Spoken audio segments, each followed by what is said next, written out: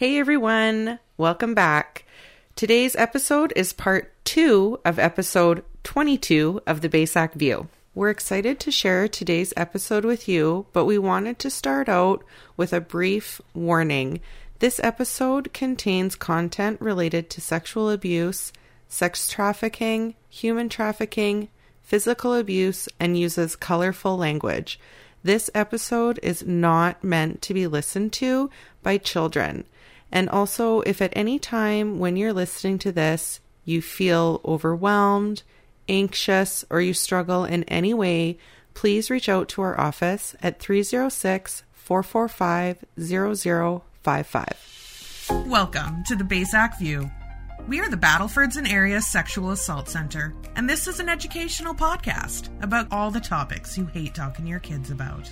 Sex, puberty, body safety, growing up, and most importantly, the power in no, because consent is mandatory.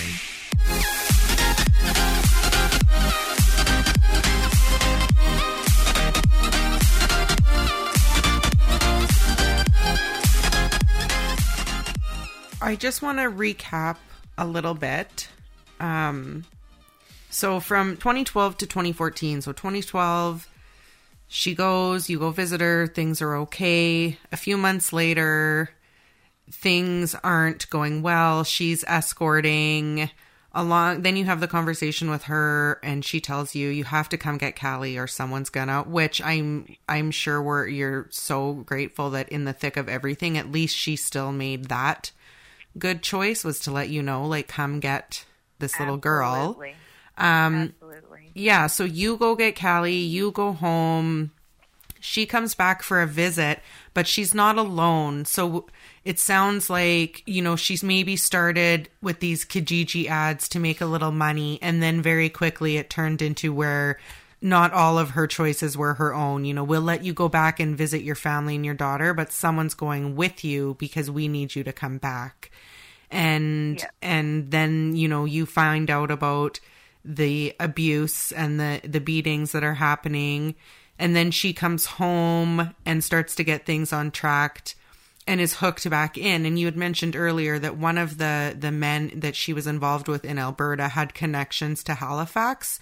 So I know you don't know all the details, but it's possible that she was sort of sent back home to work through the connections that way. With human trafficking, we see that a lot with girls that are sort of shipped down the main routes from town to town to town, and it's all interconnected. I know even where we live in North Battleford, we've got Saskatoon an hour away, we've got Edmonton 4 hours away. We're sort of like a throughway to the bigger centers, and so we see a lot of things coming through our small community that regular people might not notice, but we pick up on. So 2014, things are bad. She's fallen back into escorting and being trafficked and gangs and violence. So up until then, have you had, like, when she was home with you, or even when she was out west and you were worried, had you tried to, like, was there any RCMP involvement or support with trying to get her safe from what she was going through? No, and I have nothing good to say about them, so you're probably not going to want to hear anything I have to say, and that's no joke. I don't. Like, I reached out the Christmas that she, most of my dealings with the RCMP and the police were after her death. Okay. To them. But I did call the Peel Regional Police because I knew she'd been spending time in Toronto because I'd been talking to her. She was going between Mississauga and Ontario. She was Toronto. She was stripping in Mississauga. She was escorting in Toronto. She'd send me pictures of these just beautiful meals she was having at the top of the CN Tower, the condo she was living in, like, just, when she was in Toronto, like, the people that she was, with, obviously were putting her up in, in these places, and then she was working while she was there. But over that Christmas of 2014, when she disappeared, I contacted the Peel Regional Police because I couldn't find her, but she had an ad on Backpage. And I said, I'm trying to contact my daughter. I can't find her. I haven't heard anything from her for 3 weeks. I'm really concerned. Well, what's her physical address? I said, well, she doesn't have one. And they said, well, if she doesn't have a physical address, we can't help you. And I'm like, what do you mean? Like, she's my fucking child and she's fucking missing. Find my kid. Well, we can't. We have nowhere to go. We don't have a starting point. I said, you don't have a starting point. How about calling her up on her ad that's posted on Backpage where she's selling herself as a fucking prostitute and picking her up and chucking her in jail for me, and then I'll just come get her myself and deal with it the way it should be dealt with. And unless she has a physical address we can go to, we can't help you. I said, okay, well then I want to report her as a missing person. Miss Holleman, you can't do that. I said, why not? Because she doesn't have a physical address. It was just bullshit after bullshit after bullshit, and it was awful. So here is this, well, she would have been at the time, she would have been 20 years old, 19, 20 years old, and you're not going to go look for my 19, 20-year-old because you're just too fucking busy, because you don't have time. Like, you don't have time. She's just another statistic, or she's about to be, and so you're not going to do anything to help me. They didn't do anything. I cried.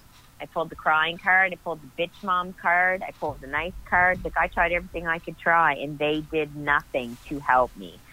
It's disgusting, and it should be put more in the forefront, especially, like, when I look back now at the lack of help that I had, the lack of guidance, not knowing, the uncertainty, all that was new to me. I didn't know anything about human trafficking and prostitution and how they were roped into it all. Like, it was horrible. Like, you know, they did nothing. I got her belongings, came back from Property and Exhibit after her accident in Edmonton, and I had 2 telephones that were returned to me that were hers. And one, like, when I opened up the bag of the box of all the things that were in there, it's all sealed in plastic in individual pouches. And I pulled it out, and at the very bottom of the pouch was her cell phone and her cell phone charger. And I couldn't believe it. That was the first thing I opened. And I turned it on, and it was a pay-as-you-go phone. So I didn't have, like, would have had to connect it to the internet to access anything, but it wasn't locked. There was no passcode. There was no, like, nothing. So I had access to everything, and everything on her phone was open when I finally did get it connected to internet. And that's a whole entire, like, another story in itself. But basically I spent hours going through that phone trying to find, you know, information on things, you know, like, and it was gross, the stuff that I found on there, the text messages from men, it was mind-boggling to me. But I looked at it for a very long time, and then one night I'd had enough. I couldn't look anymore. I was exhausted, and I left my bedroom, and I was going to go down the hall. I was home alone. Andrew was a fisherman, so he fished a lot, and I was home a lot alone. So I went to go down the hallway, and I tried to go down the hall, and I couldn't walk down the hall. It was like somebody was standing in front of me with their hands on my chest, and it was just like I couldn't walk down the last step to go down the hallway. And I felt this incredible presence of Madison. She was just like, don't stop looking at my phone. Like, don't stop looking at it, Mom. Like, just keep looking. And I remember, just like this was yesterday, and for as many things as I forget, the things that I remember vividly. And it was just like she was telling me, like, just don't stop looking. So I went back and I looked at her phone for like 2 more hours. It was like 1:30 in the morning. And finally I found a voice recording on there that she had sent to her friend, the girl that she had originally moved out there with, was wondering where she'd been and why she hadn't heard anything from her. And you need to message me. I'm worried about you. And Madison sent her a voice memo, and the voice memo said that she had spent 4 days in the Grand Prairie Hospital, and she said that Marcus is fucked, and she said it was Marcus, Dougie, Brendan Henderson, and some skinny white boy, and they drove me out to a range road, and they kicked the fuck out of her, and they set her hair on fire, and they burned her with cigarettes, and they burned her with lighters, and they raped her, and they stole everything that she had, everything that was given to her by me, her jewelry, like everything. And then they dumped her out in front of her hotel room, and she called a taxi and went to the hospital. And I have all of those hospital records. I have verification of everything that happened to her, and everything that she said in that voice recording happened to her.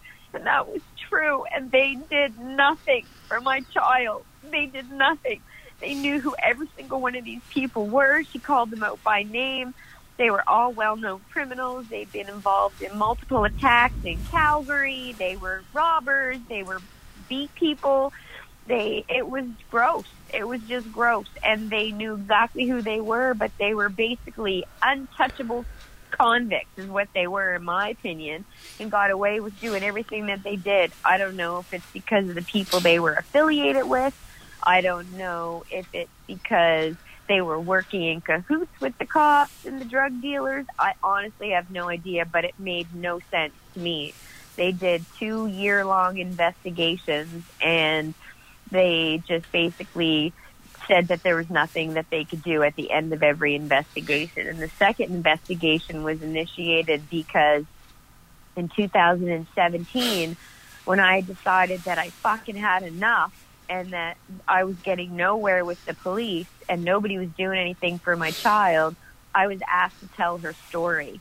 And I said, I will tell the story as long as I can tell the story raw and real and uncensored, and that you don't cut anything out of it, because that's the only way I will tell it. And they said, that's fine. We'll let you tell it however you want. And so I read the voice recording word for word from her phone.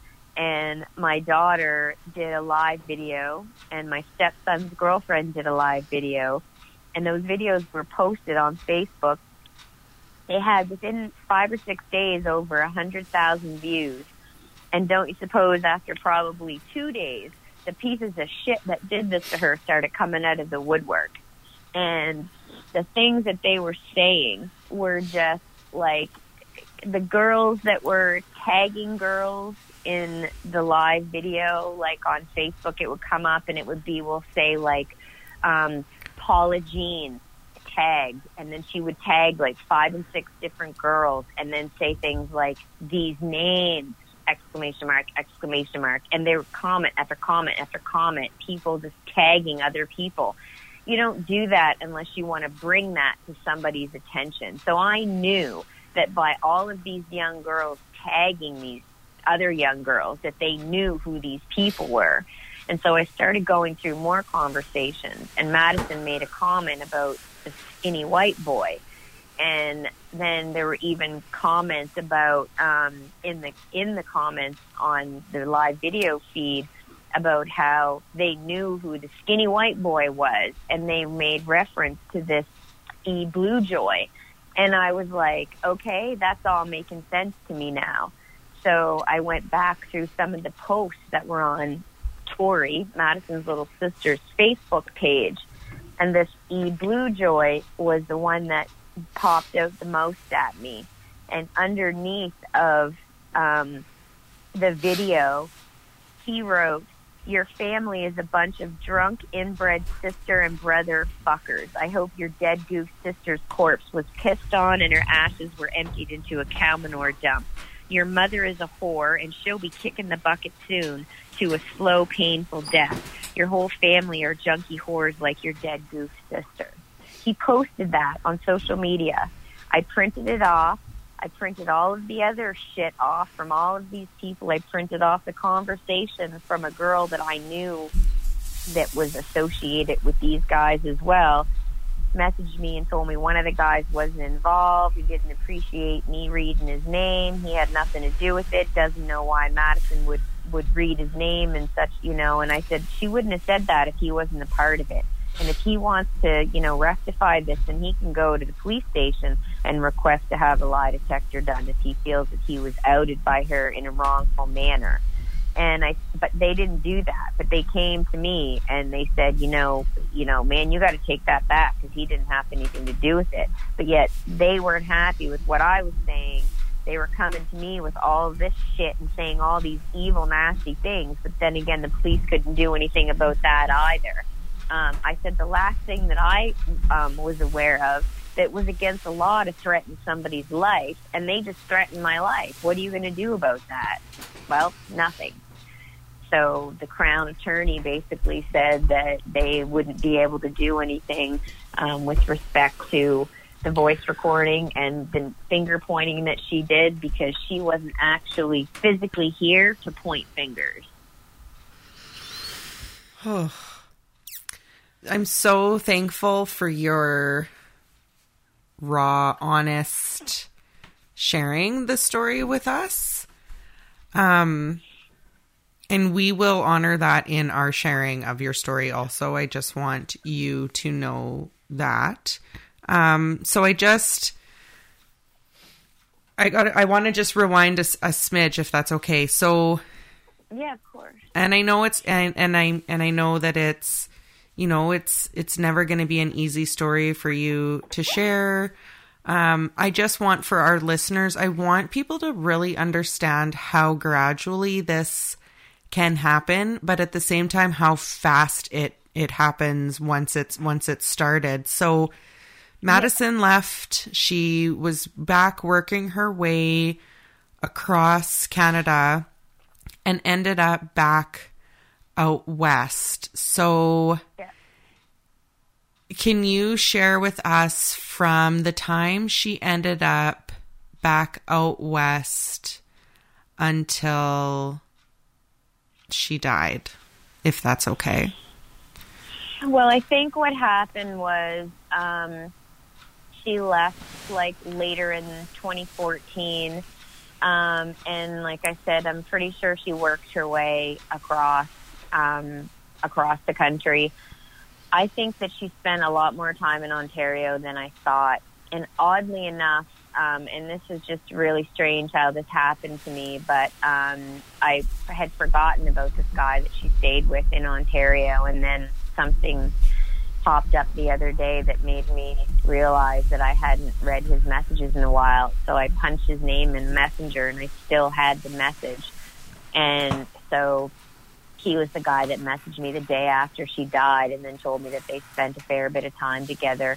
I think she stayed in Ontario for quite some time because she was staying with him, and then it was him that told me that I think she had gone out west maybe once or twice when she was in Ontario and then came back to Ontario. I think she went out west and came back to Ontario, and then I think she went back out west again and then never made it back because he said that she had come to him and said that she had to leave, but that she would come back, and she said she wanted to come back and stay with him, and he told her that she was welcome to come and stay with him if she wanted to.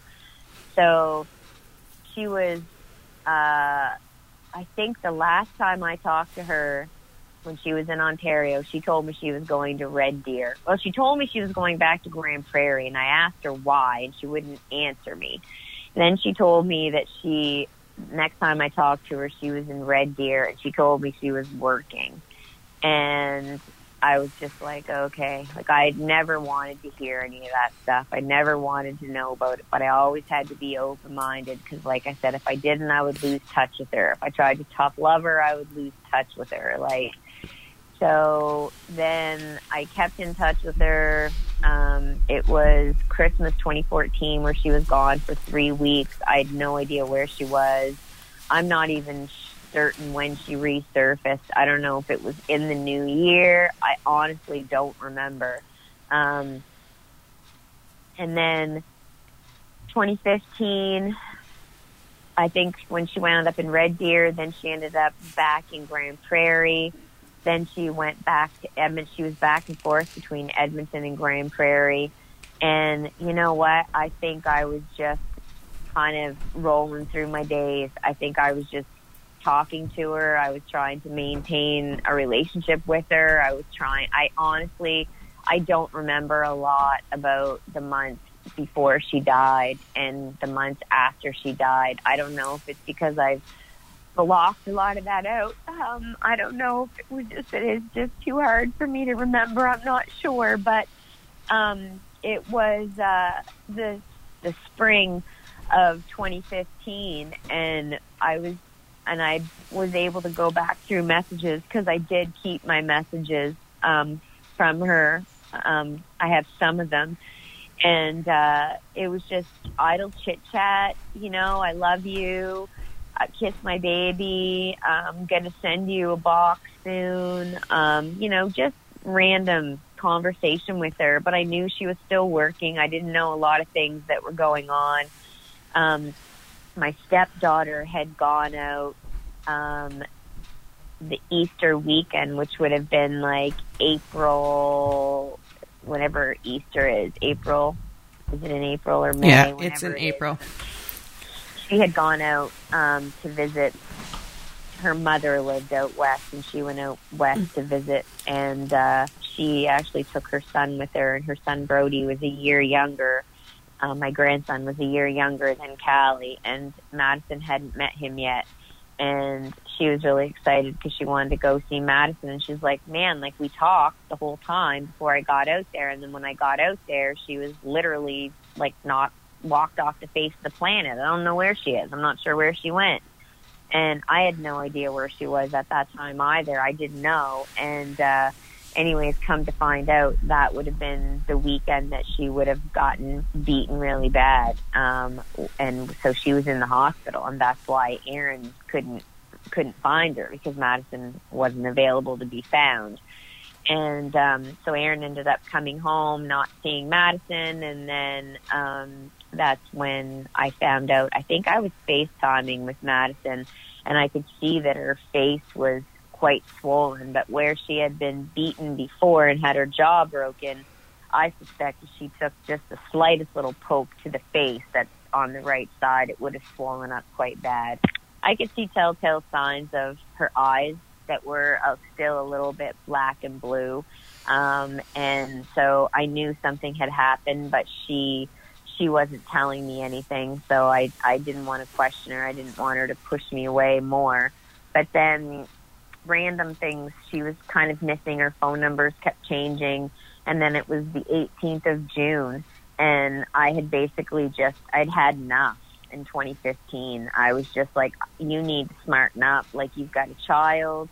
You need to get, what are you doing? What you're doing is bullshit. Like, I just cracked. Like, I couldn't be the mom that was going to be accepting of this lifestyle anymore. I'm like, you have a daughter, and you need to get the finger out of your ass and come home and let her be the light at the end of your tunnel. Like, you have a job to do here. Like, why are you just destroying your life or letting these people destroy your life? I didn't understand human trafficking then. I didn't really know what it was. I didn't know that's what was happening with her. Like, I think for the longest time, I just figured that it was her doing it because she could and because she was making money and because she wanted to do it. Like, I didn't realize how much more was involved until after she died. And that's only because I just went, PI and started investigating everything and digging into everything myself, and then, started trying to put pieces together. But that day that I tough loved her, that was the hardest thing I'd ever had to do. And she never talked to me again after that. So that was the last time I talked to her. And then the next call I got was the call that she'd been killed in a car accident. So, that really sucked. I lived with a lot of regrets. I lived with a lot of guilt, and I know it's not my fault, but at the end of the day, how do you believe that when it's your kid and you're the mom and you're supposed to be the one that's protecting your child and you're supposed to be the one that knows everything that's going on? And I really knew nothing, and it didn't matter like what I did. Like, I have so many hindsight moments right now, and I don't think that they'll ever stop. And people say, well, you can't think like that. You can't think like that. Well, until you've lived it, you have no idea like how difficult it is and how hard it is to, just to try to get through that without, having feelings of guilt. And but it's hard. I'll never not feel that way. Like, I know it's not my fault what happened to her. But do I feel that there's things I could have or should have done differently? Absolutely.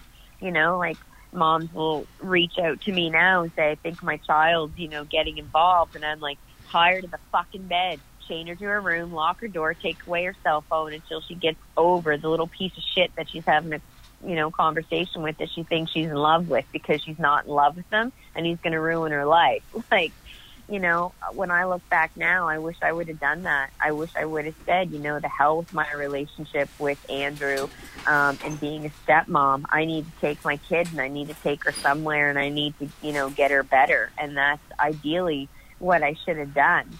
And I wish I would have done that, but I didn't. I guess I just figured that I would figure it out, or she'd figure it out, or things would work out the way they were supposed to. But,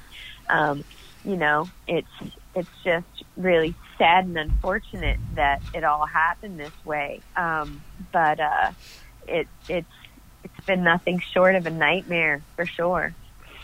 I can't imagine how difficult it has been for you and your family. And I think that the feelings of guilt, I would think that it would be a normal feeling for a parent.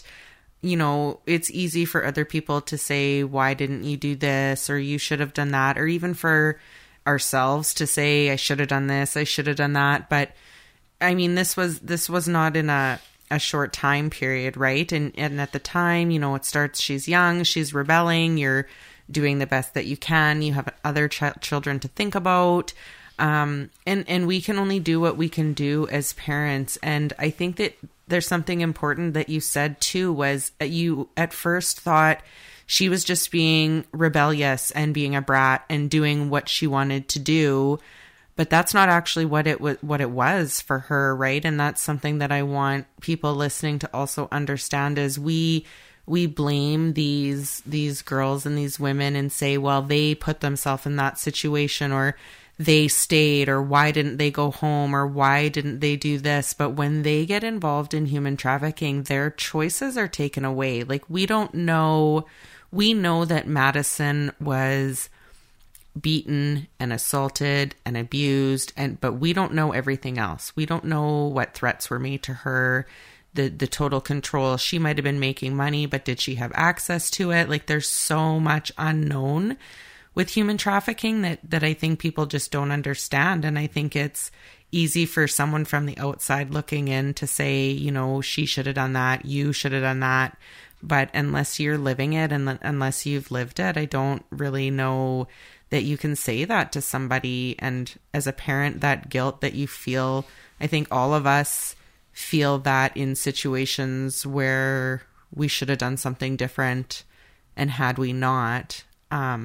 But I can't imagine, having that hard conversation with Madison, and then your next conversation is being informed that she's passed away. I don't know that someone could put a timeline on when that's not supposed to feel bad, losing your daughter like that. And I think it makes it even worse, too, for me, because when they're in that lifestyle, their entire lifestyle changes. Like, they literally go into survival mode. So if they have no money and they need tampons, they steal it. If they have no money and they need a toothbrush and toothpaste, they steal it. If they have no money and they want some makeup, well, then they steal it. So, it just becomes survival of the fittest, really. Like, whatever they need and they can't buy, they're going to get it somehow, some way. And I understand that my partner didn't want her in our family home because she couldn't be trusted. And I get that. I didn't trust her myself, and I didn't want her there. Not so much that I wouldn't have given two sweet shits, to be honest with you, if it would have been just my home and just my things and my liquor, my weed, my whatever was in the house, and she stole it. I would just be like, you know what?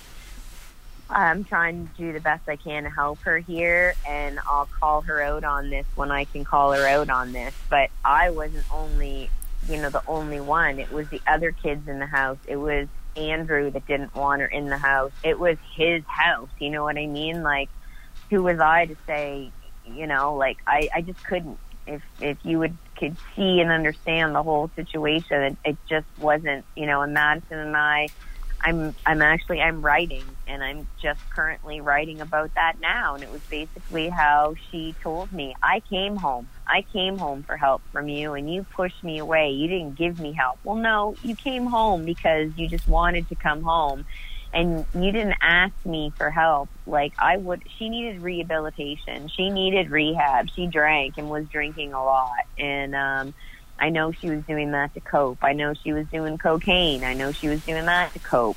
I'm not trying to make excuses for her, but she had addictive personality. Her father was an addict, right? He was an alcoholic.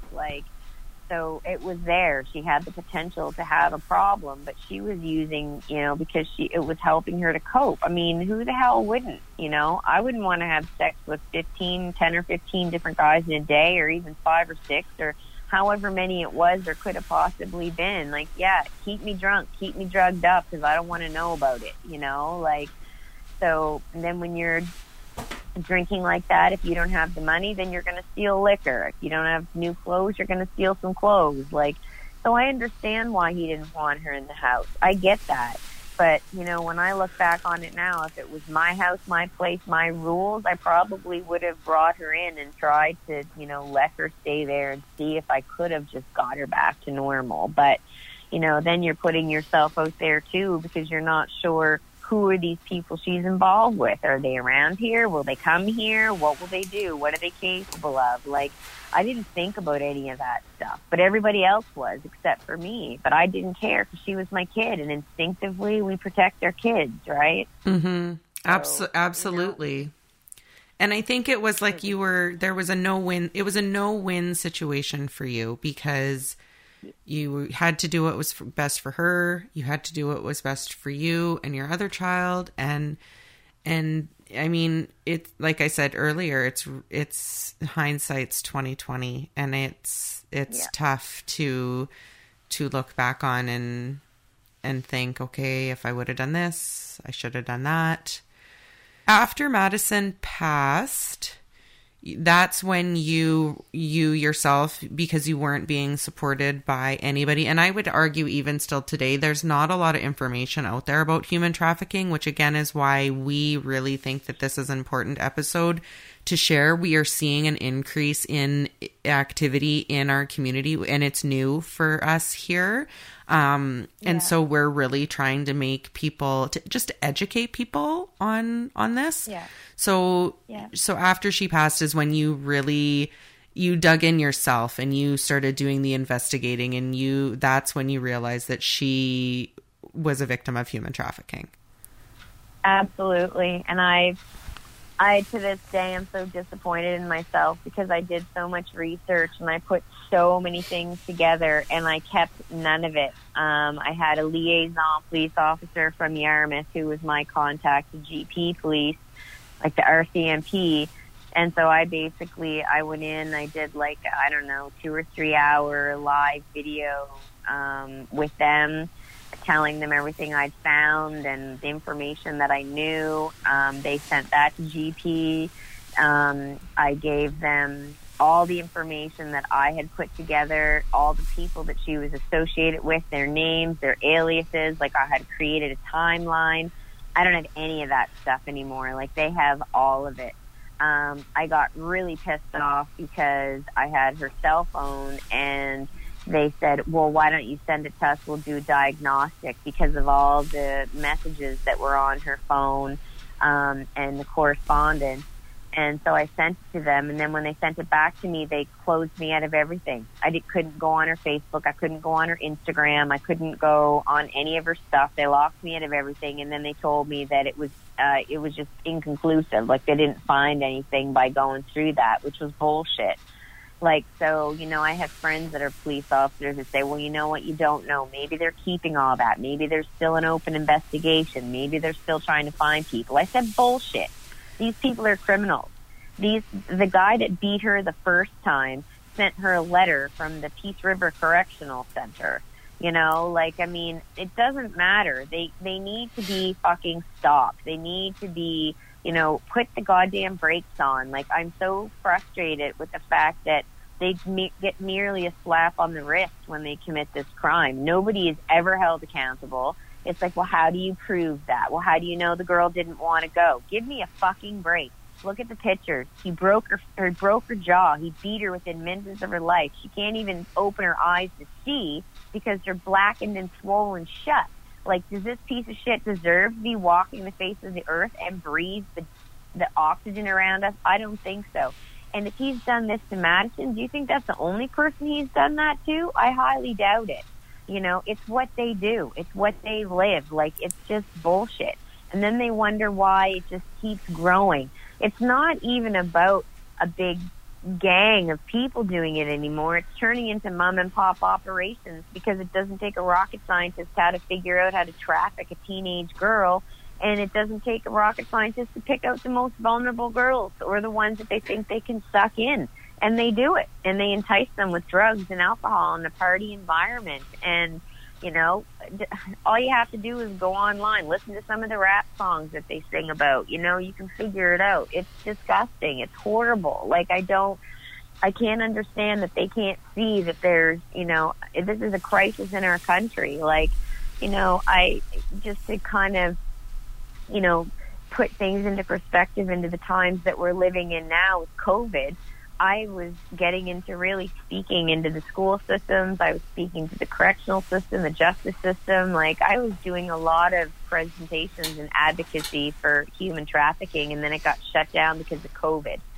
So I go to work every day. I work as a dental assistant. When I go to work, I hear all these people talking about how horrible COVID is and how horrible this is and how they get so sick. And finally I said one day to one of my patients, only because I knew I could get away with it with this particular person, and I said, I am so tired of hearing about COVID.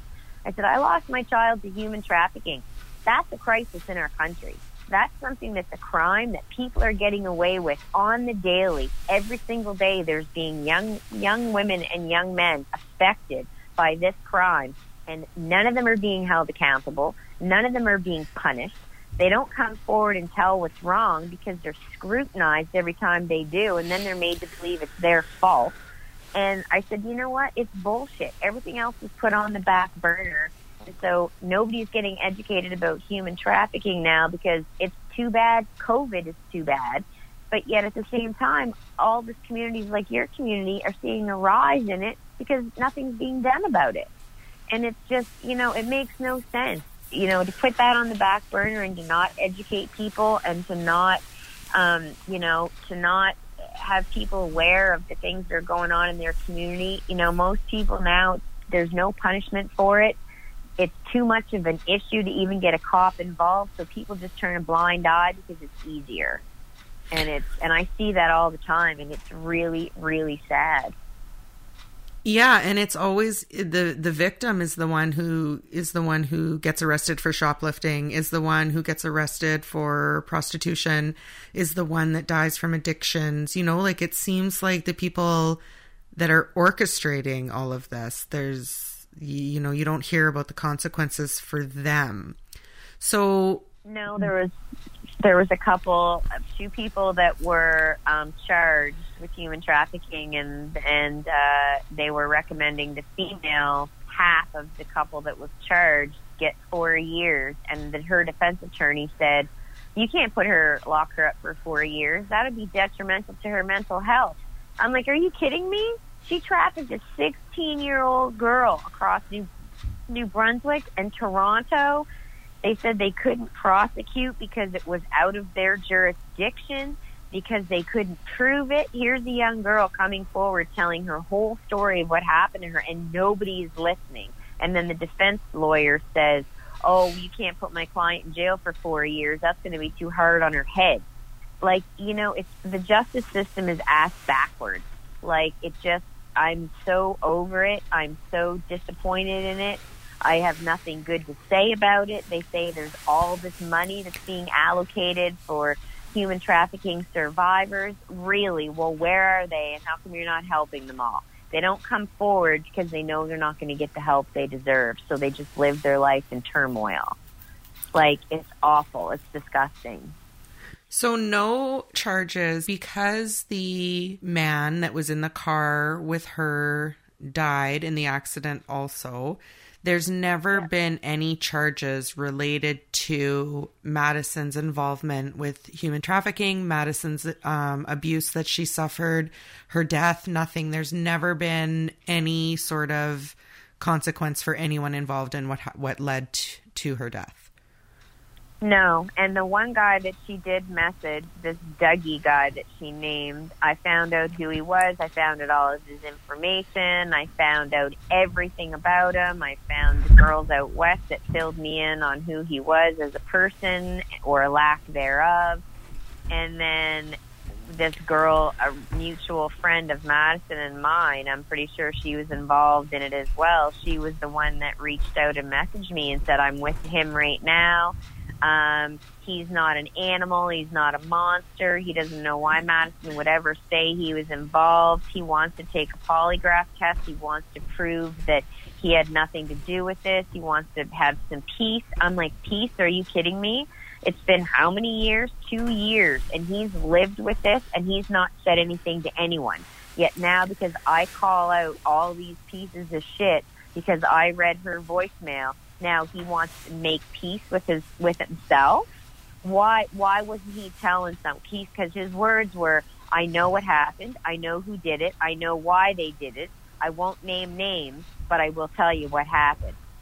Well, if you know all that, then you should be telling the police that. I showed all that information to the Grand Prairie Police. I said, he knows what happened. He's telling me he knows what happened. He's telling me he wasn't there when she got beaten, but he wants to clear his name, so you need to talk to him. And you know what the RCMP said to me? We can't force him to come in here. I said, okay, so if he put a motherfucking gun in her mouth, pulled the trigger and blew her head off after he beat her, raped her, and tortured her, I said, would you bring him in for questioning then? Oh, of course we would, Miss Holleman, because then he would have, he would have committed murder. I said, well, he did commit murder. He committed murder when he did all those other things to my child. Because if my child were to come home tomorrow, she would never be the child that I knew because he fucking murdered who she was. So I said, you need to start doing your damn job because they did nothing. They did absolutely nothing but fuck the dog, in my opinion, and make excuse after excuse as to why they can't bring in a well-known criminal and question him over the beating of my daughter. Give him a polygraph test. If he says he wants to take it, it's right there on paper. He wants to take a polygraph test. Give him one. See if he passes. Because I'm pretty sure he wouldn't. And they told me that they were interviewing multiple people with respect to the voice recording, but that nobody would admit to knowing anything. So then why did they take the time to sit down and message me on Facebook if they knew nothing? None of it makes any sense to me. Absolutely none of it. None of it. And there was never any justice served for my child. So it's a hard pill to swallow, and it's very hard to have faith in, I told them they're the RCMP. They're supposed to be the protectors of the people, and they're the protectors of the criminals. And if you ask anybody that's dealt with the RCMP with respect to a human trafficking case, I would probably say 75% of them would feel exactly the same way that I do because they don't do anything for them. And it's terrible. I just, as a mom myself, I'm sorry that there has never been any justice for your daughter. Nothing will ever make it better, but that's just another layer, right? That she didn't even get justice. So if you could give advice to parents or caregivers or even friends, if you could give them advice of what to watch for and what to do if they suspected someone that they loved was involved in human trafficking, what do you think you would say? Well, I believe a lot of the times it changes for me. As the more things I learn, I figure out. For me, there would be a lot of people that will and won't agree with this. But I believe that if you're providing a phone for your child, say the child doesn't have a job or they're not paying for it themselves, then having that phone is a privilege, not a right. Absolutely. And it shouldn't be passcoded. And at any given time, if you want to see what's on that phone or see who they're conversing with, then you should be able to say, I want to see who you're chatting with now. I would highly recommend limiting certain social media, like certain applications to kids until they get older, like Snapchat, even Instagram, Facebook for sure. Like, I know a lot of young kids have Facebook, but put on your security settings, monitor what they're doing, because right now social media is how most of these predators are finding the young kids or the young girls, young boys, whatever, through social media and through Instagram and Snapchat. And a lot of parents don't even know how to use Instagram and Snapchat. Make sure that because when you go on there, you can send photos that you might not necessarily see. Once I send it, it could disappear, but they can still see it on their end.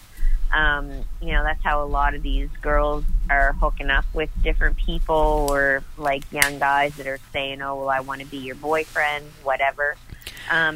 A lot of control, like if they do have a new boyfriend, someone they're spending time with, even girlfriends, because sometimes there's young girls that recruit young girls for other people. So if they're, spending a lot of time with, say, this one particular friend or a particular boyfriend, like lots of sleepovers, not wanting to be at home, being reclusive, like always in their room, always on social media, if they're out with their friends and you typically keep contact with them quite well and you call and you can't get through, or they're not answering, or it's going right to voicemail, or they're not texting you back.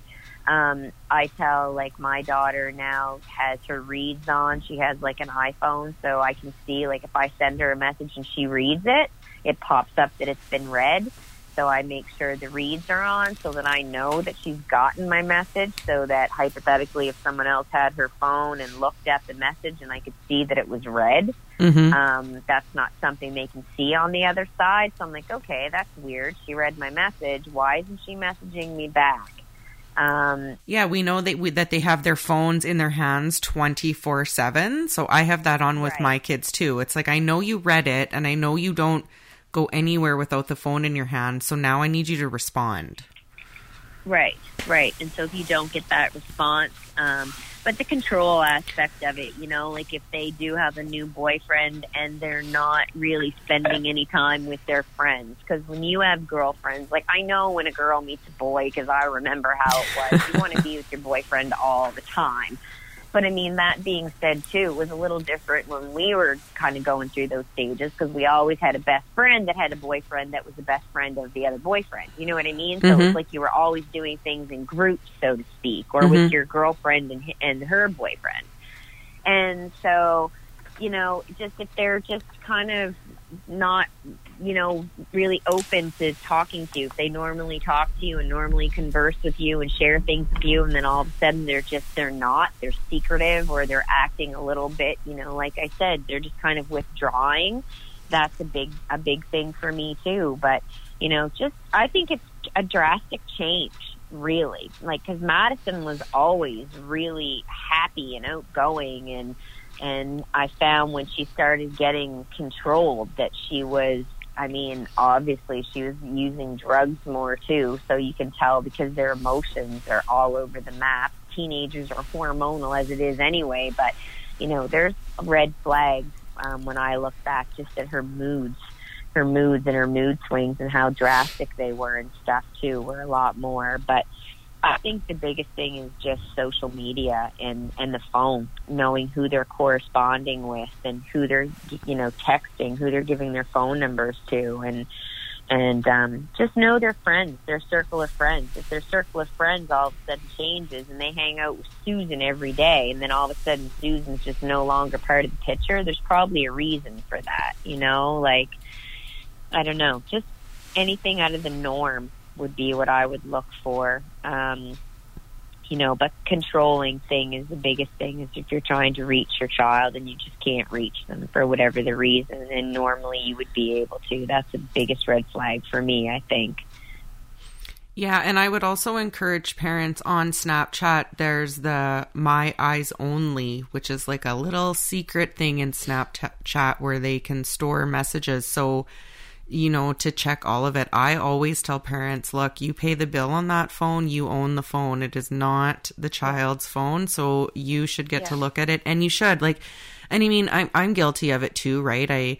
I get busy, I don't think about things, and I don't check my kids' social media as much as I should, even though like I don't have anything specifically to worry about. But just even my youngest one, sometimes I'll hear her watching YouTube and something will perk my ear, and I'm like, what are you watching over there? Right? Like, we just, you know, not to ever put blame on parents, but it just to know who they're talking to and know what they're saying. And human trafficking, I don't, it's not going to be as easy as someone sending your child a message that says, hey, I'll give you $100 if you have sex with me.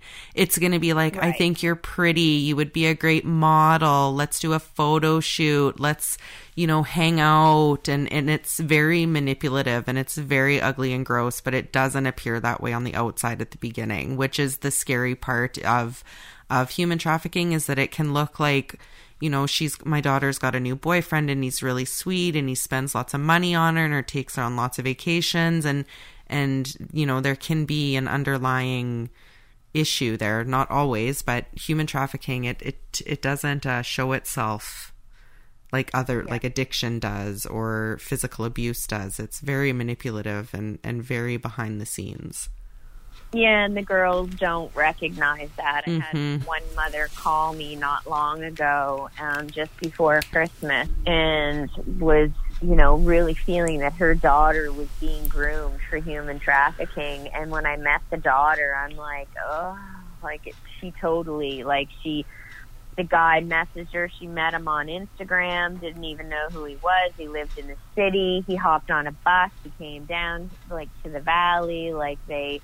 You know, it was just that he went to the, to, I don't know, wherever they went, Walmart, bought a tent, slept in a park in a tent for like 2 nights. The girl lied to her mom, told her mom that she was staying at a girlfriend's house. Like, I mean, and then, you know, just everything that this kid was saying and doing, you know, and he came from a family in Spryfield, and just everything that the mom was telling me was just like, yeah, okay, this isn't cool. And she's like, well, will you talk to my daughter? She doesn't really understand human trafficking, doesn't know about it. So I said, as long as you don't care if I'm like just open and gonna talk to her, like, if she's like, well, she might be rude, she might be mean, she might swear at you. I'm like, I don't care if she swears at me if you don't care if I swear back at her. Like, because I'm not taking shit from a 16-year-old kid. Anyway, the kid was very naive, and the things, like, you know, just it mind boggled me. Like, so many red flags were waving, and I'm just sitting here shaking my head. I'm trying to think, how am I going to get across to this young girl? And then I just said, you know what? I can't beat a dead horse. So I'm not going to try to tell her something if she doesn't want to believe it.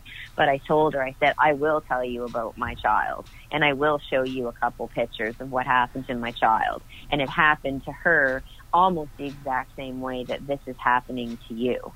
And I told her just in a nutshell the story about Madison, and then I showed her the pictures of her being, you know, where she was beaten and everything that had happened, and that was a real eye-opener for her. And I haven't talked to the mom since, but the mom did say that as rebellious as she was when we were having the conversation, she said that she opened up to her quite a bit after the fact, like after I left and they spoke. So I haven't talked to her for a while, so I'm not 100% sure how things are for her right now. But I do know that they were, like, you know, I think they were better than what they were when I had first gone there. So at least there's some parents that are having their eyes opened, you know what I mean? It's never going to be easy. Like, it's never going to be easy to stay on top of it, I think, you know, without kids feeling like their privacy is being invaded, or, you know, that they're, you know, being put under a microscope and you don't trust me. And, you know, it's not that. It's hard to get that across to them, that you're not trying to be that way. It is tough. it's tough, but you got to look out for your kids. And, you know, aside from that, I would say educate them, tell them about it. You know, like if you're going to teach safe sex to kids in grade 6, you know, and this is something that I'm beside myself right now, because Madison's little girl is going into grade 6 next year. She's 10 years old, going to turn 11 in July, and she'll be heading into grade 6 next fall. And I'm like, I've always maintained, if you're going to teach children about safe sex in grade 6, then you need to be teaching them about human trafficking, because they need to know about it, because that starts early. And I have to have this conversation with Callie May, and I'm scared to death, and I have less than a year to do it. And I don't know how the time went by that fast, but my biggest fear is that she went to school with, Callie goes to school with a lot of children that are children of Madison's friends. And so, you know, it's only going to take that one friend that really didn't give two sweet shits about Madison to look at their kids and say, oh, yeah, you go to school with Callie, her mother was a prostitute. And then that kid to go to school and say, oh, I know, your mom was a prostitute. You know, so I need to have this conversation with her so she understands that her mother wasn't a prostitute. Her mother was human trafficked. Mm-hmm. And, you know, she wasn't a sex worker because she wanted to be a sex worker. She was forced into what she had to do. And I just, you know, I'm petrified to have that conversation with her. It's a horrible thing to have to even think about. I can't imagine having to do that. But the fact that you are, you know, thinking ahead to do that is good, right? Because it's not going to be a good conversation. But her hearing it from you is much better than some kid on the playground that's trying to be mean and hurtful, for sure. Absolutely. So we are so, I can't even express how thankful we are that you shared Madison's story with us today. But before we wrap up, do you want to just like maybe give us an update on like how you're doing? How is Callie doing? Is she liking school? Actually, things are good. This is always hard for me too, because I hate saying that things are good. You know, like, it sucks. It's really hard. So Madison's little sister was 16 years old. She was the one that took the phone call. Because Andrew and I weren't home. We were trying to salvage our relationship. We were away for that weekend and a couple days during the week. So at 16, she's the one that actually wasn't a call. It was the police at the door, and she answered the door.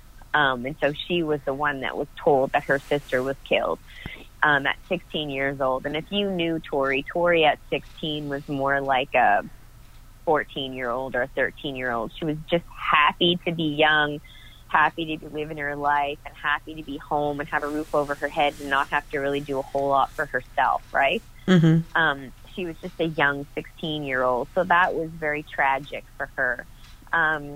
She's just graduated last year from Acadia University, and she graduated with a Bachelor of Science, major in psychology, and made the dean's list.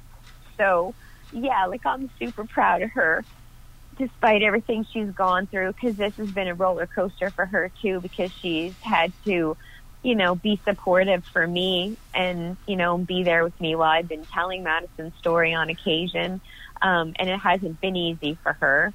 And of course, she's pretty much always in the limelight, because when I do presentations and advocacy work, you know, people know what I'm doing, and so people know who she is. So, you know, it's been a little bit rough for her, but she's doing incredible.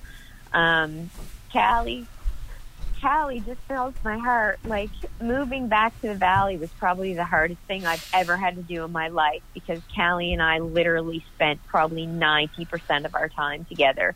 She was with me all of the time. Her father is amazing. He's incredible, but he knew the bond that she and I had and still have, and he knew that it was important for me to spend that time with her. I really needed to be with her, but also because Callie needed a mom and didn't have one. And I was basically Mom Nan to her. And she is I talked to her dad because I wanted her to go in French immersion because I knew that that's what her mom would want.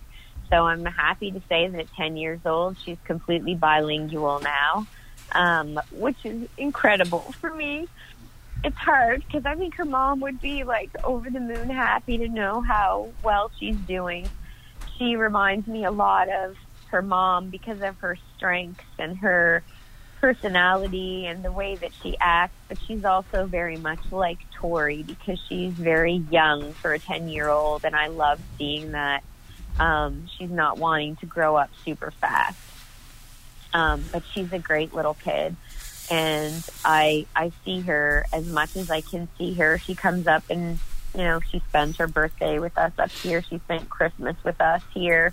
So, we spend a lot of time together too. But she's doing amazing. And myself, I'm settling in. I had to move back to the Valley because it was time for me.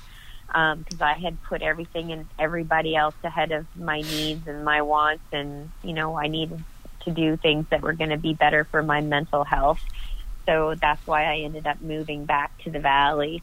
I've started writing more, and I actually have a publisher that's interested in reading my manuscript. So I've been working very diligently over the last probably month and a half to try to get that all put together, and I'm about a third of the way through it now, and I figure probably in another month, maybe 2 at the very most, I'll have everything all put together and I'll send it off, and hopefully they're going to enjoy it as much as I feel it's an incredibly great story. It's not a great story, but it's turning out to be a good piece of work for me. And I'm hoping that they're going to feel the same way, and then within the next year or so, I'm hoping that you'll be able to, actually pick up a book on Madison's story, and you'll be able to read it all. I can't wait. Please let us know. I'm sure We'll keep in touch. But yeah, let us know because I cannot wait to read it. And I'm sure it's going to be amazing and thoughtful and share Madison's whole story, not just what happened to her. So I'm grateful that we were able to have this conversation. I'm hoping that anyone that's listening will, learn something, and remember this conversation. It's an important one that needs to be had. And so, if you don't have anything else to add, I don't think I have any more questions. No, I'm good. That's awesome. I'm so grateful that you guys reached out and, wanted to hear Madison's story. I'm very appreciative of it, and I'm very happy that you're sharing.